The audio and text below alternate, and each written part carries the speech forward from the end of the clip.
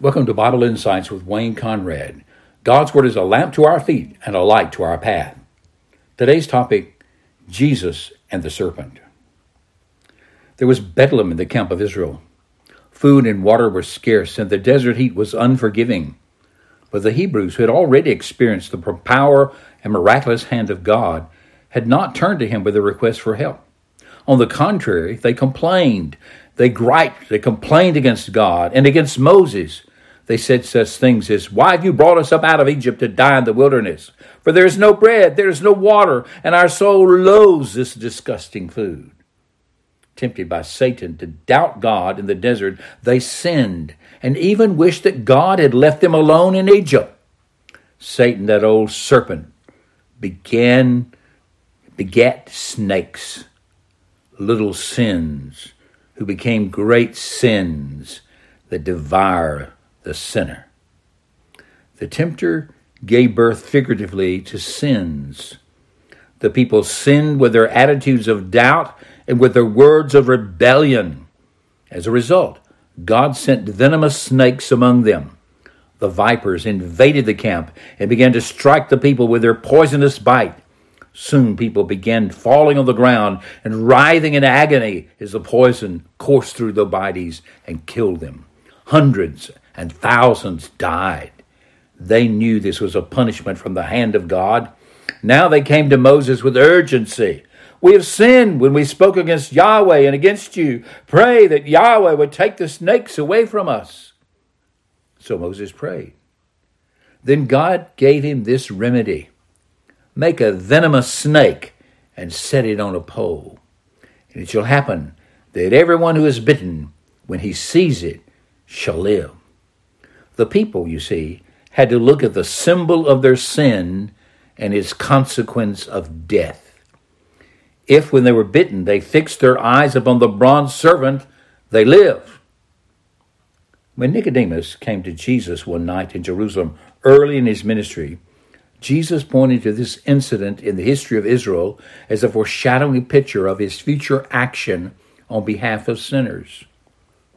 Jesus had startled Nicodemus by telling him that he had to be born again, born from above.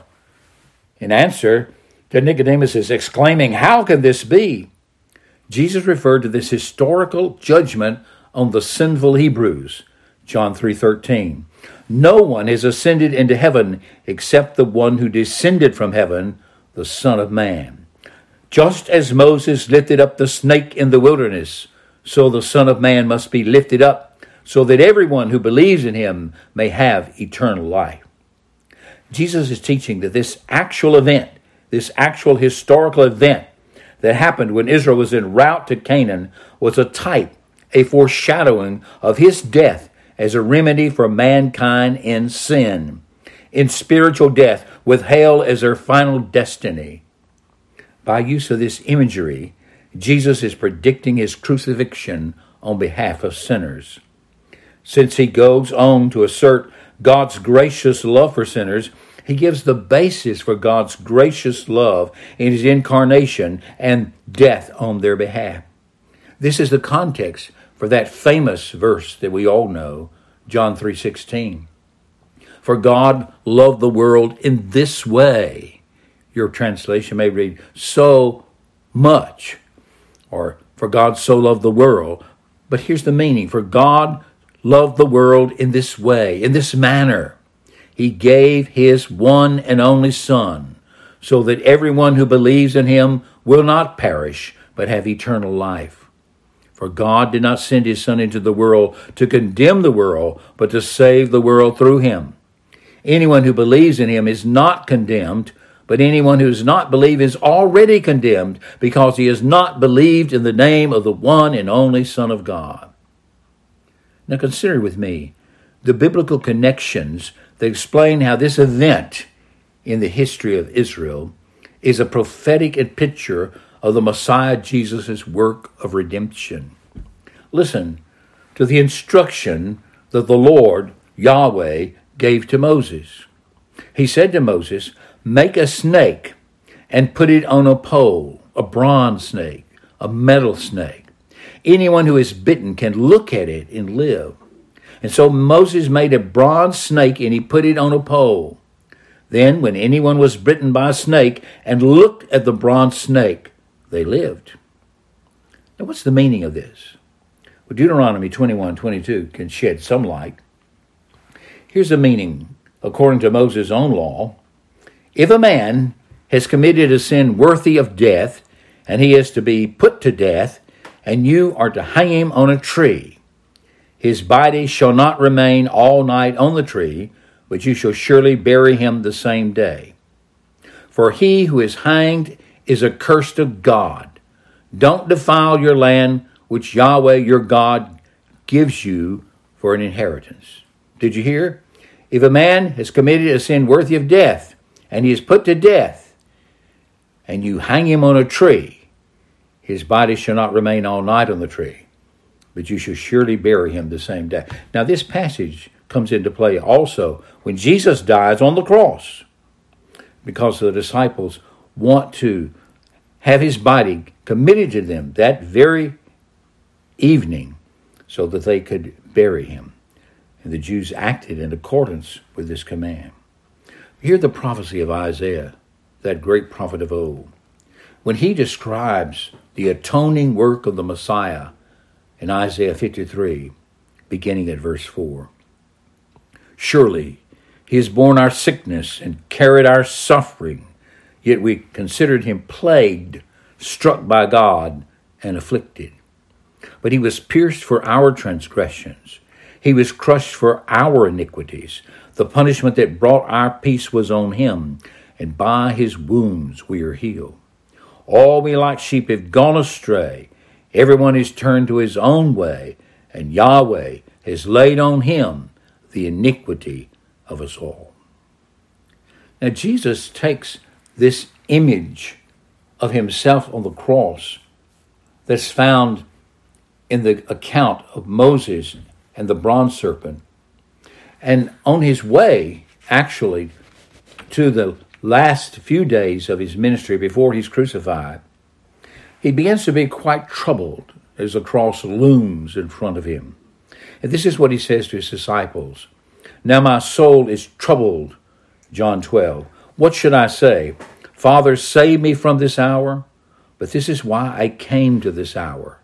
Father, glorify your name. And then a voice came from heaven. I have glorified it, and I will glorify it again. The crowd standing there heard it, and they said it was thunder. Others said an angel has spoken to him. But Jesus responded, this voice came not for me, but for you. Now is the judgment of this world. Now the ruler of this world will be cast out. As for me, if I am lifted up from the earth, I will draw all people to myself. He said this to indicate what kind of death he was about to die. That's John 12, 30 through 32. And then 34. Then the crowd replied to him, we have heard from the law that the Messiah will remain forever. So how can you say the Son of Man must be lifted up? Who is this Son of Man? You know the answer, according to Jesus. According to Jesus, the serpent in the wilderness represented the penalty for the sins of the people that they were justly experiencing. It points to his death on the cross under the curse that we have upon us, where he makes the great exchange. Our sins and their punishment imputed and borne by him, and his righteousness is the holy, perfect Son imputed to us, so that God can justly forgive us and grant us the gift of salvation in and through Jesus the Messiah. The divine remedy for our rebellion and our transgressions and sin is that the Word, the Son, became man, that he might live a sinless life under the law, perfectly keeping it, and then as the chosen sin-bearer, take to himself our sins. He fulfills the type of the snake on the pole. To look upon Christ as your sin-bearer, you must realize your sinfulness and sin and acknowledge it and turn from it to gaze upon Christ Jesus on the cross. Paul explains this in 2 Corinthians 5:21. For our sake, he made him to be sin who knew no sin, so that in him we might become the righteousness of God. As the New Living Translation reads, for God made Christ, who never sinned, be the offering for our sin, so that we could be made right with God through Christ. Hear the words of the prophet Isaiah 45:22. Look to me and be saved, all you ends of the earth, for I am God, and there is no other. Look to Christ. Look to Christ on the cross, for there he has borne the sin of all who look to him in faith.